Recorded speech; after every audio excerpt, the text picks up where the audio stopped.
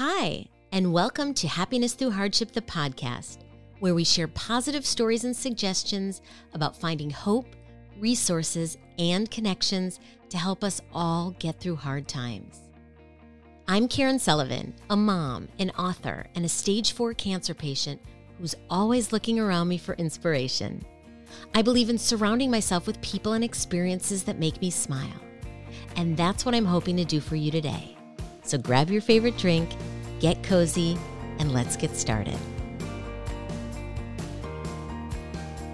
I am so excited to introduce you to Dr. Sheryl Ziegler. Dr. Ziegler is a licensed clinical psychologist, author of Mommy Burnout, podcast host, international speaker, TEDx speaker, digital health advisor, and media contributor. As an award-winning author, founder of a therapy practice, and community leader, Sheryl focuses on 5 pillars: mental health, parenthood, digital wellness, transition to puberty, and chronic stress burnout.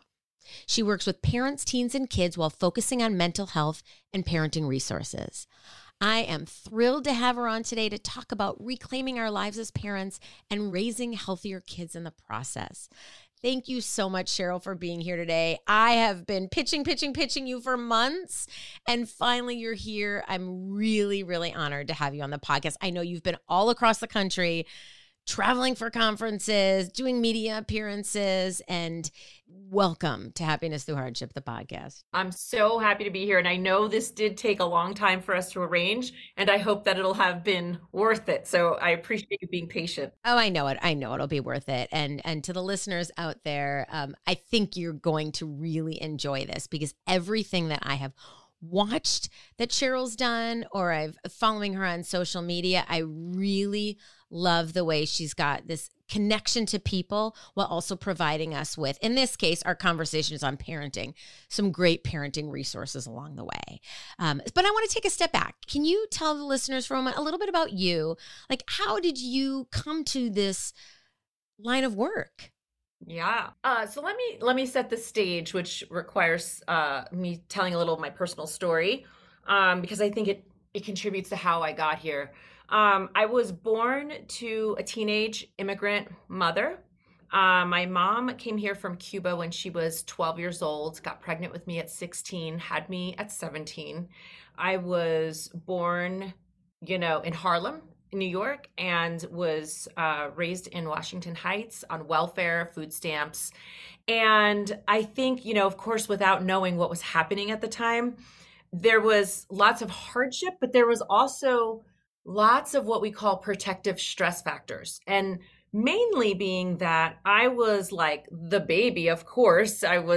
My mom was so young having me. So I had a lot of family and a lot of love around me, despite that we didn't have anything. But I didn't know we didn't have anything because I always felt loved and adored and taken care of. I didn't have my own room. We lived in a 1-bedroom apartment. I slept with my mom until I was 7 years old. I drank a bottle till I was like 5 years old. And I just didn't, nobody would have known that actually there was a lot of good happening while you would look at me and I definitely was a free lunch kid and all of that. So, what happened was we then moved and, we moved an hour north of New York City, and I all of a sudden got really, thrown out of my culture. So I only spoke Spanish, and I quickly lost it. It was like, stop speaking that language, stop eating the foods that you normally eat, which was lots of rice and beans. And it was, acculturate. Like, you need to adapt to this really Anglo culture that there was nobody of color. Just an hour north of New York City at the time was very little diversity. So I looked different. My skin was dark. I spoke differently. I had to quickly lose my accent. And of course, again, at the time, there wasn't a word necessarily for that, but like it was quick. And what happened was also this village wrapped around me. I think I was a nice kid and a good friend. And I now look back and say, wow, look at the way these parents wrapped around me. And my mom wound up marrying a New York City police officer. He was gone a lot. He had 4 kids. I went from being the only to the youngest of 5 with us total. And, there was, though, a lot of turmoil in that marriage. And I just sort of found my people at a young age. I spent a lot of time at other people's houses. I spent a lot of time with other people's families that were probably functioning a lot healthier than mine was. And when I was 13 years old, I got this purple journal, and it said, like, the front cover, sort of like your name. I'm a big journaler. And then the next page was just like some questions, like, what's your favorite this? What's your favorite that? What do you want to be when you grow up? And I said, I want to be the Barbara Walters of psychology. I want to be a psychologist.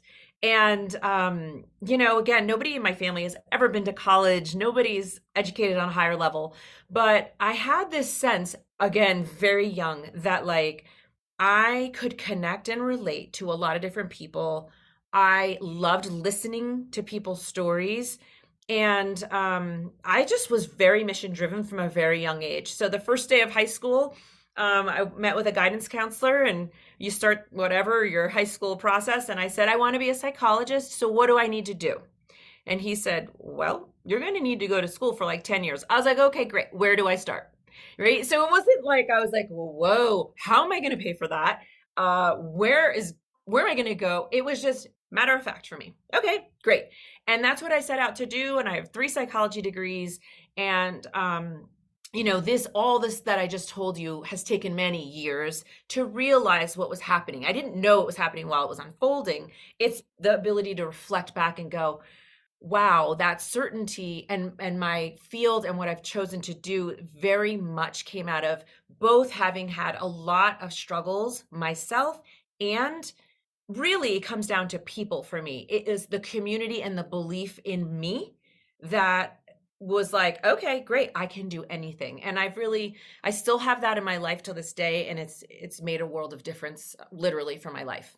Well, and as you sit here and talk about how you had this dream of being the Barbara Walters of psychology, you go to your website right now and look at your multi-platformed. You're an author, you're a podcast host. If Barbara Walters was 20 again, I'm not saying that we're 20 again, but let's just say, if you push the time forward, podcasting and doing the multimedia work or the contributing media work that you're doing, like that's where it's at now.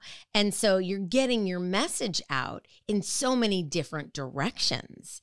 And so, I mean, hey, she would be proud. And I'm sure all those in the community that helped raise you would be proud as well. Can you tell us a little bit about, so, all right, you're out there in the community, local, national.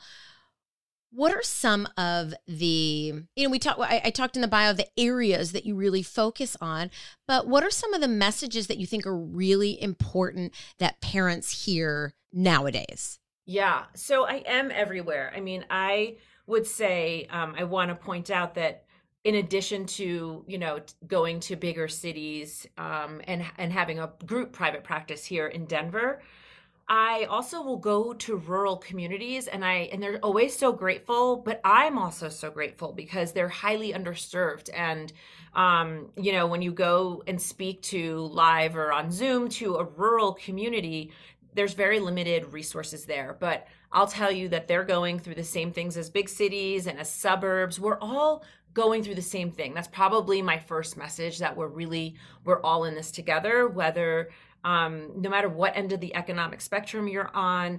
Our kids are living in a time where they have stressors that we did not have. And in addition to what maybe is more universal, parental conflict, family dysfunction, divorce, some grief and loss. Those are some things maybe, in the natural stages of you becoming an adolescent. That's a really hard time. You're, going from identity to identity and figuring that out. All of that's evergreen. But outside of that, there are unique stressors that today's parent for the most part, just can't even relate to. Number one being social media, technology, screen time, having the world in the palm of your hands when you are whatever age, 8, 9. I recently saw a study that says this was in Britain, that 16% of toddlers age 3 are on TikTok.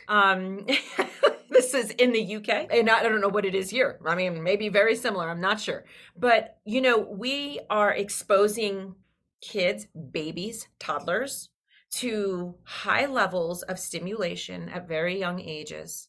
And then as they grow older and older, we have now this huge rise in ADHD and in prescribing, prescription medications to kids. But our world is just different. So we're overstimulated, short attention spans. Kids today, truly in therapy, will talk about climate anxiety and stressors around politics. Those are things that we did not, I think, by and large, we meaning parents, whether those are millennials, maybe older Gen Z, and, Gen X for sure. Those are things we just didn't have to contend with. And so what I think today's parent needs to know is that if you're finding this to be very hard, very, very hard, you're not crazy. You're not missing something. These are really unprecedented times paired with a pandemic that broke the already broken mental health system. It was already fragmented and it just collapsed it. And so we're currently still in a state of mental health emergency. So the combination of environmental factors and this insane increase in social media access and the pandemic, which broke a system that was, again, fractured, has led parents to feeling like, what do I do? Where do I go? And a lot of fear.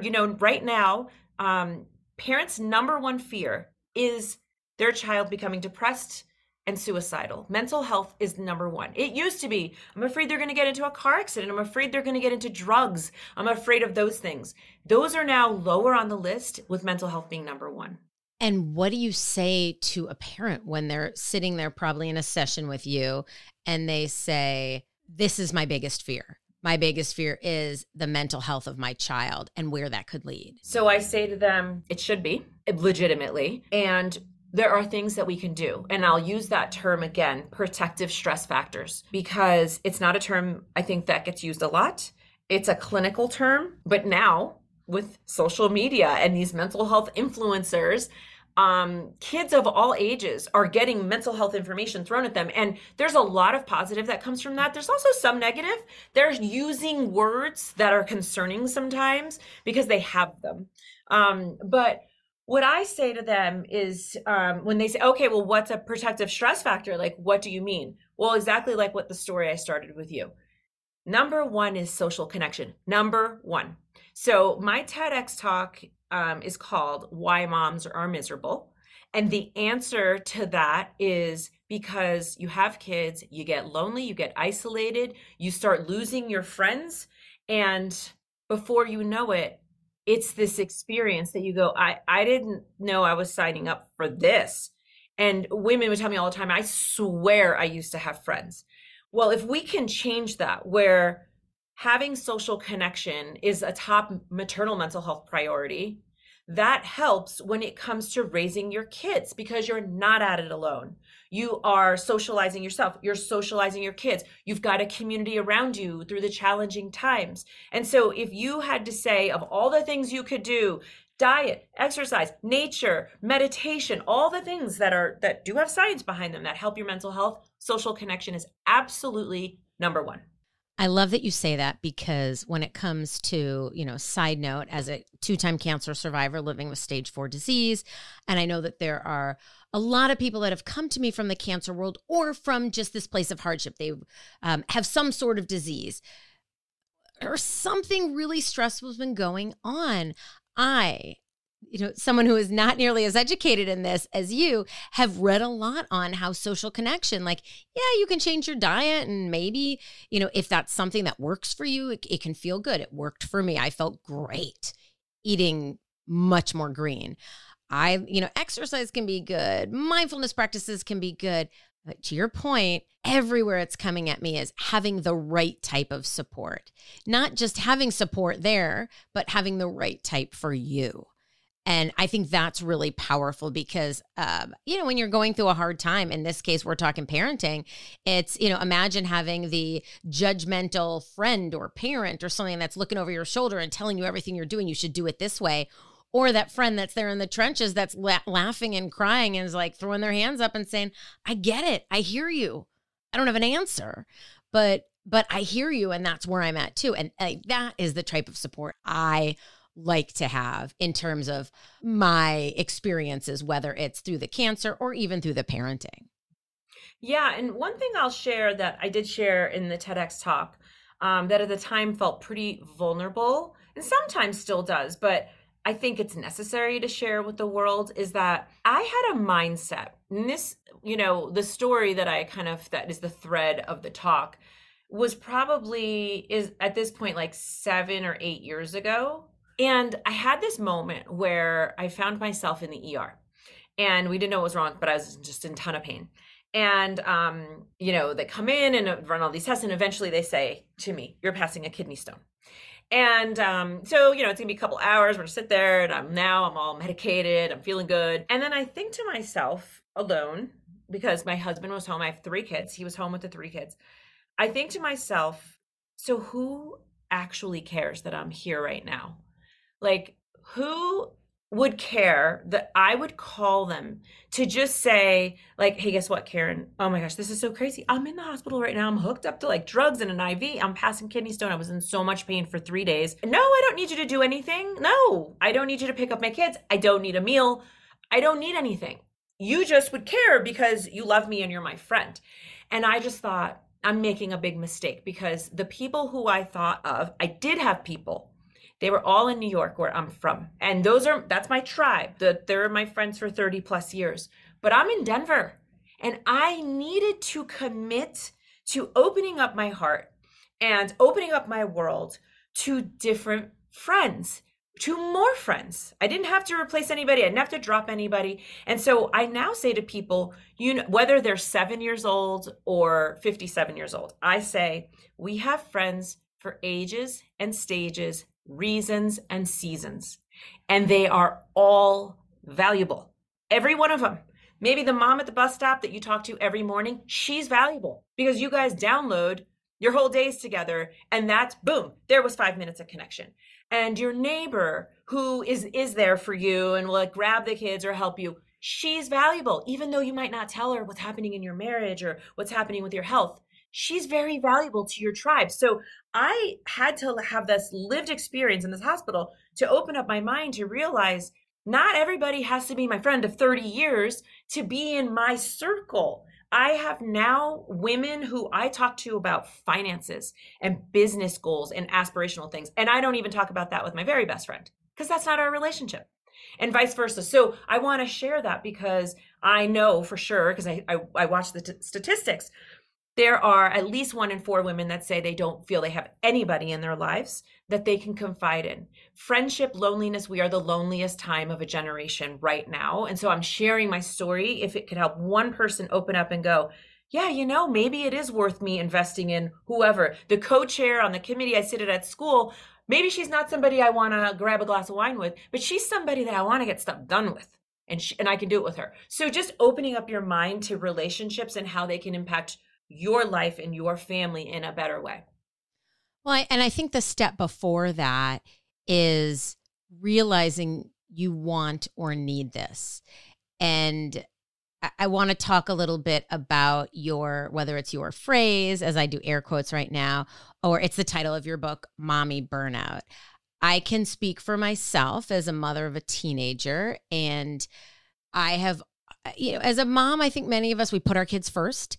And how many times can somebody say, oh, hey, what's fun for you? What do you want to do this weekend? And I think, okay, my kid loves baseball. What can we do with baseball? I'm automatically on default to think, how can I care for my kid? How can I make my kid happy? I'm happy in the process because he's happy. And, to see him giggle or to have a good time, it fills me with joy.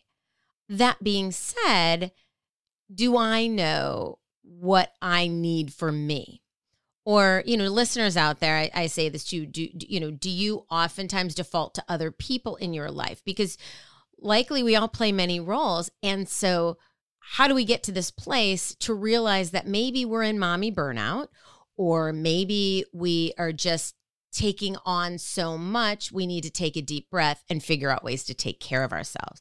Can you address that a little bit? Because I know this is a topic that is truly part of your expertise. Yeah, I mean, mommy burnout was born out of seeing primarily moms who bring their kids in for the intake appointment. And when we're doing our intake, that means, I'm asking just a lot of interview type questions. By the end of it, many of them were saying, maybe it's me who needs to be coming into therapy and not my kid. And it became just a pattern. And then I started having the feeling, sometimes I would look at my schedule and I would be like, oh my gosh, if my 3 o'clock knew how my 4 o'clock felt and how the 5 o'clock felt, I just had the most basic thought, the world would be a better place. It was just, if they knew that they were not alone. And that was a while ago. I mean, Mommy Burnout was published in 2018, and this observation probably solidly started like in 2013 for me or something. So now what happened was, that was how my observation came to be. And then I wanted to write about, my working title was Modern Day Motherhood. I just didn't have anything else for it. Modern Day Motherhood. And I was writing down these observations, creating a book proposal, zero experience, no agent at the time, just felt like this is important. And when I did finally get an agent, she read the proposal. She said, we're going to work together. We're going to do this, but you got to name this. This is a condition. You got to name it. And I was like, I am going to name a condition. And she said, yeah, you're going to name a condition. And so what happened was, I really embarked on trying to understand, what is the state of this? And I wanted to understand the history of motherhood. Is this unique? Was this unique? When did this start? And what I realized was that starting back in the 1950s, where we all have the quote 1950s mom, right, who seemed stay at home, didn't work outside of the house, and was just happily a homemaker. She was taking Mommy's Little Helper, and Mommy's Little Helper is Xanax. And so even moms in the 1950s and early 60s, they felt anxious and alone and disappointed by maybe the storyline of their life. And if you go back really and read Betty Friedan's The Feminine Mystique, the title of chapter 1 is The Problem That Has No Name. If you read that chapter, your jaw will drop, because it was written like in 1962. And in today's age, same issues, same thing. Isolation, loneliness, looking for purpose, nothing has changed. And so I thought, this is very unfortunate. And so between understanding first the history and then really looking through the psychological science to try to make any sense of this, I mean, we study burnout, we meaning psychologists, we started studying that in the 70s when there were docs and ER docs and nurses that were turning over at these incredible rates. And so they started studying, like, why? Why is this happening? Why are they turning over so fast? And that's when the idea of burnout really came to be. And so burnout was defined as the physical and emotional exhaustion that results from feeling like you are no longer good or effective at your job, and therefore you get resentful, cynical, and negative. Okay, that is the proper definition of from the World Health Organization and psychological science. And so I read that and I was like, oh, motherhood is this vocation. Women are burning out from their job as a mom, in which physical exhaustion, right? Physical. How many moms will, I'm exhausted. I'm so stressed. I'm so burned out. And so I'm really on a mission to say, A, I believe the vocation is mothering. B, I wrote this in 2018. 2019 World Health Organization comes out with a definition for burnout syndrome. And then like 2020 and on, the American Psychological Association is now saying parental burnout. And so I was a little ahead of the game. But what has happened is we're realizing that that doesn't mean you don't love your kids. It doesn't mean, oh my gosh, like most of the comments on my TEDx talk are nice, but some of them are like, then don't have kids. Well, then why did you have kids? Like, no, that's like saying like, well, why do you work? Or why do you do this? We love our kids, but the demands that are placed upon, I'm going to stick to women, the demands that are placed onto women are so overwhelming. We don't know what to do with it. So we're resorting today's version to me. I mean, millions of people take Xanax, but today's version of mommy's little helper is wine, right? So we've gone from prescription meds, and now we know because of the opioid crisis, how many people are taking painkillers. So legally, prescribed to them because depression does hurt. It gets manifested in your body. Stress gets manifested in your body. So the way I talk to people now is I say, if somebody says to you, oh my God, I'm so stressed out, what you should be calculating in your head is not the automatic response of, yeah, me too, right? Or, oh, how are you doing? Oh my God, I'm so crazy busy. No, don't accept this anymore, because this is what I like to say to people. What if you asked me how I am? And I said back to you, well, I'm having heart palpitations and I think that I could be pre-diabetic because I'm so stressed. I'm at higher likelihood for having a cardiovascular stroke, and I'm sleepless and I'm walking around like I'm pretty much drunk because I'm so sleepless that when I drive, it's actually unsafe. Would you just go, oh yeah, me too, and then be like, all right, see you later? No. Right? But that is what stress is doing to our brains and our bodies. And we've normalized it way too much.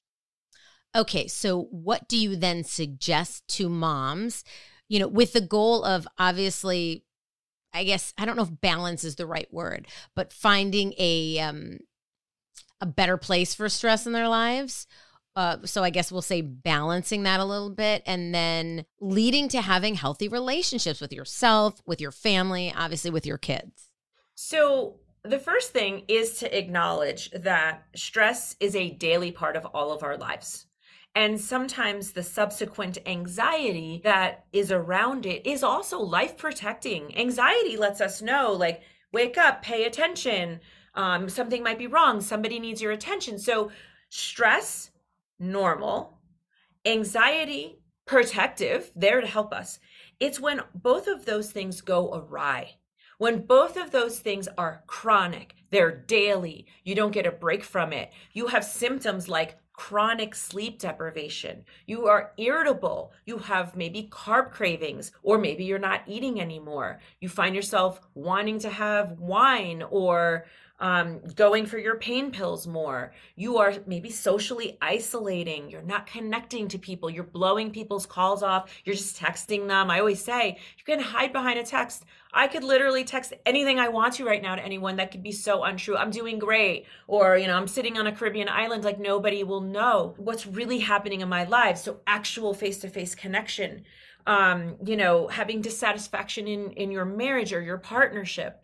So there are signs, right? Yelling, that's a good one, right? You yell at your kid once in a while. We all do it. I do it.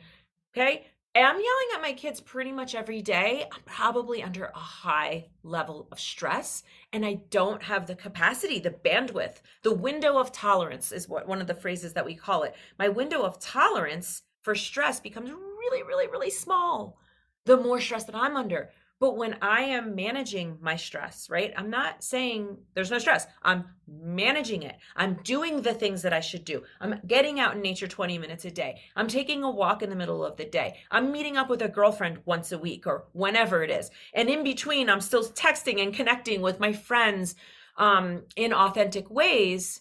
Then my window opens up and widens. And now when my kids come home cranky and irritable, they didn't do their homework, they failed a test, whatever it is, I've got a lot more bandwidth to be like, let's deal with this in the way that I want to show up. When the window is really, really small, typically I'm not showing up the way that I want to. And definitely the clients that I'm working, they come in and it's like a confessional, right? Like, oh my gosh, last week was so terrible. I was under so much stress. I had all these things going on at work or whatever. And I just didn't handle it well with my kids. And then they think they're a bad mom, which is the definition of burnout. You no longer think you are effective at your job. They say, I'm a bad mom. I don't know what I'm doing. And I'm like, hold up. That's not true. And then I make it about their stress levels. So as I'm sitting here nodding, because whether it's me saying these things or I've heard people saying these things, like right on, right on, right on, right? It's, I think it happens to so many of us.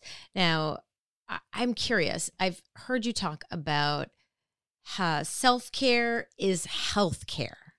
Can you lead us there? What do you mean by that? And what specifically, I think some of the things you may have mentioned in your suggestions just now, but how do you go about looking at self-care? What is it? How do we do it as healthcare? Yes. So, yeah, I will say that probably in the last 3 years, I've become really vocal whenever I have the opportunity to say mental health is health. Mental health is just health care. It's not like there's something different about like our brain and we disattach it, right? We know now this isn't any longer like alternative woo-woo thinking that if you're under stress, that that manifests in your body, and that the way that you think, your thoughts impact your daily functioning. This isn't out there anymore. This is what we know to be true. So right now, at a time where I will tell you, I'd say like the whole country, the whole world really cares a ton now about mental health, right? I went into this field 25 years ago. This was a very private hush hush thing. And now all of a sudden it's like anybody and everybody, they're free to talk about their healthcare. They're talking about their depression. They're talking about the pills they're on. Like, it's great. We're working really in so many different ways to actually reduce stigma. But what I'm here to say is, don't any longer think, well, I'm doing good. I got my mammogram. I got that in this year. And I went to the doctor once and I'm taking my vitamin D. Great. Also, as a part of your healthcare routine and regimen, right? We get older. Maybe you have to take now calcium for osteoporosis. You've got to take vitamin D. You've got to take all sorts of pills, magnesium to help you sleep. Like, right? So you have this formula. Depending on the ages, in your 30s, it's certain things, 30s, 40s, 50s, you've got different things you do to take care of your health. Right now, at the age of 40, they say, time to get a mammogram. We're looking at colonoscopies. Those are happening sooner too, right? So as you look at the recommended guidelines on what you should do at every age and stage, you also need to say, oh, okay. And so in that continuum, where's my mental health care? And what do I need to do for that? What does that mean for me, right? Just like you and I probably don't take the same vitamins and supplements, we also may do things that are slightly different to take care of ourselves. And there's lots of factors, but we have sort of the formula. You have to be honest about your family history. Lots of mental health issues are genetic, and we need to talk honestly about these things. And that can be hard. If you want to ask a grandparent, you want to go back a generation or two, they didn't talk about that, and they still might not talk about that. But I'll tell you what, in most families, there's somebody who died by suicide. There's somebody who was institutionalized. There's somebody who had a child with what they at the time probably would have just been like mental retardation, which today potentially could be an intellectual disability or could have been autism. So if you go back a couple generations, you start to see generations of a theme: depression, anxiety, leading the way. And so you go, just like you know how when you go to the doctor, it says, going back to siblings and grandparents, who's had cancer, who's had high blood pressure, blah, blah, blah. It should say, and sometimes they do, anxiety, depression, suicide. So you start there, and then you kind of say, like, I will share with you, let's see, it's right now, part of my healthcare is connection, number one. So I'm very authentic about that. That's a priority in my life. So that's number one. But number two is I drink a lot of water. So yes, that's good for me. That's good for my body, but it's actually good for your brain. So your brain is an electrical circuit. And when you are under high levels of stress, you get dehydrated. And when your brain is dehydrated, that's when you go, wait, what was I looking for? Well, wait, where are my keys? Oh, wait, I want to tell you something. Oh, I forgot, right? So part of why that happens is that's the brain under stress. So now my cognitive process is being impacted. So I make sure to stay well hydrated. And what that means for me is I drink my body weight, and I take it So you should drink your body weight in ounces if you're under a tremendous amount of stress. If you're 150 pounds, drink 150 ounces of water. If you're kind of going along regularly, you cut that in half. And that's how much water you should have every day. So that's connection, hydration is a staple for me. And I would say third is just movement. So I don't get to, I have a Peloton, and in the last 30 days, I think I've been on it 2 to 3 times. That bums me out, but I've been traveling a lot. So I don't beat myself up because I'm not out there killing it on my Peloton. I love it. It's a great endorphin rush for me when I'm done, but I just haven't had the time. So then I'm just conscious to move because we're not actually just moving enough, right? So I'm giving an example of like, I haven't been fantastic this spring about exercise. And I just go, but you know what? I move. And what that means is like, I might stretch. I might take 10-minute walks if I need to, like, oh, not if I need to, but if I can. I just make sure I'm conscious every single day to be moving my body in a way that's intentional and purposeful. And then I would say for me right now, another staple is like meditation. Meditation is really amazing for you on every single level, from managing high blood pressure to having presence, all those things. I don't get to do a true meditation every day, but what I do often is I do what I call 5 minutes of quiet. So like after we get off of this, I might turn all my notifications off, even turn the lights down, close my eyes, and sit at this desk for 5 minutes of pure quiet. And then I see what thoughts, if any, come to my mind. And sometimes even something to do, drop off the dry cleaning comes up. I have a pen and pad by me. I don't do it by my phone at that point because I don't want to get distracted, right? And I just write down whatever's come to my mind. I'm a real creative. So sometimes cool creative ideas come to my mind and I just put them down there. And that's all I do. So right now, as for an example, I do that for my mental health. And my physical health, I take my multivitamins. Sometimes I need some fiber. I'm making sure I'm drinking a ton of water and that I'm moving. They're all together and related. I love that. All of it. And as you were saying this 5 minutes of quiet, my mind's, spinning right now thinking the beginning you were talking about overstimulation and how everybody, probably all of us, especially our kids, are overstimulated. And I wonder if that would be a tactic where I could say, okay, family, because it starts from the top. Mm-hmm. Me, my husband, my son, like 5 minutes, no stimulation. We're just going to sit here. Do you have any other suggestions? Because the world is so, everything is stimulation. You walk into a Target or a grocery store and there's so many things coming at you, and that's not even digital. Let alone then when you get into, we come home and you've got the TV screen, you've got the phone screen, you've got the video game screen, you've got your homework, which is maybe on a Chrome or an iPad. There's just depths of overstimulation. Are there any other ideas you can throw at us besides this 5 minutes of quiet time? Absolutely. I think for overstimulation, it takes a lot of practice and discipline, but I am a big proponent of not multitasking, but rather monotasking. And what that really means is, I can multitask with the best of them when I have to. It's a tool that I have. It is not the rule. It's the exception. So monotasking means that I am going to concentrate on literally one task at a time. When I'm at Target, because this is what I'm seeing. I know we're all seeing it. When I'm at Target, I see people all the time. They've got their AirPods in. They're either listening to music. I don't know if they're listening to a podcast. They're talking to somebody. They're trying to read off a list of things they need to buy, and they're trying to shop and not like run into people at the same time, right? So what would it be like if you just went, that's just for example one, Target, and you literally only shopped. And when you're online, you are not instantly looking at your phone. I'm going to tell you what the outcome is because I hear from people. When you just simply take the AirPod out or put the phone down, and when you're online, you are just standing there. You know what happens? I look you in the eye and I'm like, hey, how's it going? You go, oh, good. And you, oh my God, that shirt was cute. Where did you find that? Oh, I know. I found it on the sale rack over here. And all of a sudden, you and I, who are strangers to each other and actually may never even see each other again, just had a positive interaction.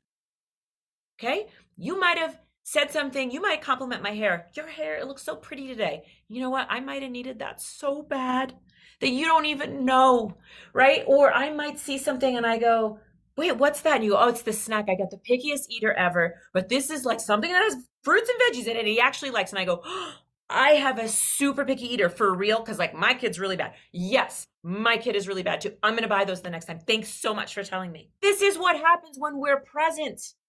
We're missing out on looking around, on greeting strangers, on having eye contact and small talk. That's part of the friendship connection continuum.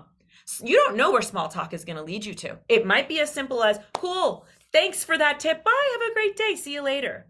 Or it might lead to, oh yeah, my kid goes there too. Really? Oh, I have a kindergarten. Oh, my kid's in 3rd grade there. And all of a sudden you're like, we belong to the same community. Didn't even know. Right, so I'll just pause there because I'm really passionate about this. And I'm really passionate about that too.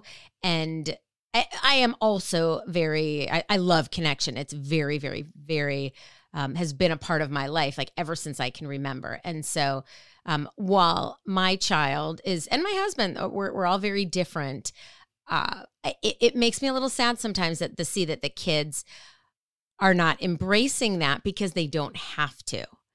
And so I think, though, as we're having this conversation, I'm thinking, well, it starts from the top down. Next time we go to Target, phones and bags, pockets left in the car, whatever is necessary. And let's just all do this together. I don't need to make a big deal of it. Like, okay, we're not doing screens in Target. Just do it. Just do it. Maybe there will be a connection. Maybe there won't be a connection. But giving us the space to allow it to happen, I think is what you're saying. I have enjoyed this conversation so much. I feel like we could go on for several hours, although I know you have content all over the place. I would love for you to share with the listeners how they can connect with you, reach out to you, in terms of content. What do you suggest they dive into? I do some social media. I'm inconsistent with it. Sometimes I've got someone helping me share things, and sometimes I don't, but I would love a social media follow. I'm just at Dr. Sheryl Ziegler on, mostly Instagram and Facebook. I have an online course called Start with the Talk that is, it's parent-child, and it is for girls who are entering puberty. And what that means is that could be appropriate for 3rd through 7th grade. It's happening earlier. That's a whole nother conversation, but the talk is something I've been doing for 10 years, and the pandemic happened. And basically I said, I can't not have this available to people. Like, we had to cancel the April class. And so it's an opportunity to have an online course that's just on demand. And I do social, emotional, and physical changes. And, you could just watch that at home. So if you've got a kid, a girl, a daughter within that age range, that's an option. And I have my website, drsherylziegler.com, and that's where you can find everything that I'm doing. And I've got, a newsletter people can sign up for. I don't send it out that much. Quizzes, I've seen that. Quizzes, yes. I'm really just out there for people who are interested in incorporating mental health strategies into their parenting. So I'm available really at drsherylziegler.com, and it has been really, really nice talking to you. I just appreciate the opportunity to share my passion and my experience. Well, thank you. I am so grateful for you for coming here today and sharing your wisdom. And that is, I'd like to end this episode as I end all of our episodes, taking a moment to focus on gratitude. So if you're new to me and you're listening right now, I play what's called the Grateful Game, which my son, when he was 9, would stay up with me, and we would talk about what we were grateful for and why in that day. And at first I say this all the time, I think it's because my 9-year-old didn't want to go to sleep. And so he just found things that he was grateful for. But as time went on, and because we made this a habit to do most days, it ended up being a way that we look at life, that we knew at night we were going to come back and have a conversation. And so we looked around in the world to find things that were positive. And listen, as somebody who deals with cancer all the time, not every day is a great day for me. But when I look around, there's always something that can make me smile. And so that's why I like to encourage people to be able to find a little bit of happiness during whatever hardship they're going through. And so, Dr. Sheryl, Dr. Ziegler, Sheryl, I'm calling you all of the above. Can you tell us something that you are grateful for and why today? I am grateful today for, I think I'm just grateful for so many things. I'm I'm grateful to live in this country. If you open up your eyes to all sorts of things happening all over the world, our country is not perfect. No country is, but I'm grateful that I have the ability to vote. I'm grateful that I have a voice, that we have a 911 system. We have a 311 system, at least here in Denver, where you just report a non-emergency thing. I'm grateful that we have things like, free and fair elections. And I'm just, even though it's funny that that's what came to me, I had no idea that came to me. I think it's on my mind because we have a runoff in the mayoral race here right now. And so what's just coming to me is like, how great is it that we get to vote again, that we got another month or so to find out more about the facts and then get to vote again. So today I'm just feeling grateful to live in a country that I have these kinds of opportunities, and that I'm valued and educated, and I have a voice. Well, thank you for sharing that. And for the listeners out there, I always love to hear from you too. So please reach out. You can find me on social media. And thanks so much for joining us. If this episode or others that you've listened to have brought you joy or any inspiration, it would mean so much to me if you just take 30 seconds to do one or all of these things, because in the podcast world, that is how our messages get out. If you can follow us on and subscribe to Happiness Through Hardship, the podcast, that means it's going to help you. You're never going to miss an episode. And it's going to help me because then that helps me get the message out there. All you need to do is go to Happiness Through Hardship, the show page on Apple Podcasts, Spotify, Stitcher, wherever you listen to your podcasts, and then just tap the plus sign. Or some of them say follow. Just do that. And while you're there, if you give us a 5-star rating, I'd be so grateful. Even write a little review. That really helps with the momentum and the algorithm and all these fun things that come to be when you're a podcaster. So again, thank you for being here with us. I am wishing you lots of good health and joy on whatever journey you're going through in life. So have a great day, and bye for now, everyone. One more thing. I would be so grateful if you'd take a minute to rate, review, and subscribe. You leaving a review helps us with our podcast ranking. The higher we are ranked, the more people can discover our show. Thank you so much for joining us today. I'm sending you lots of happiness and great health.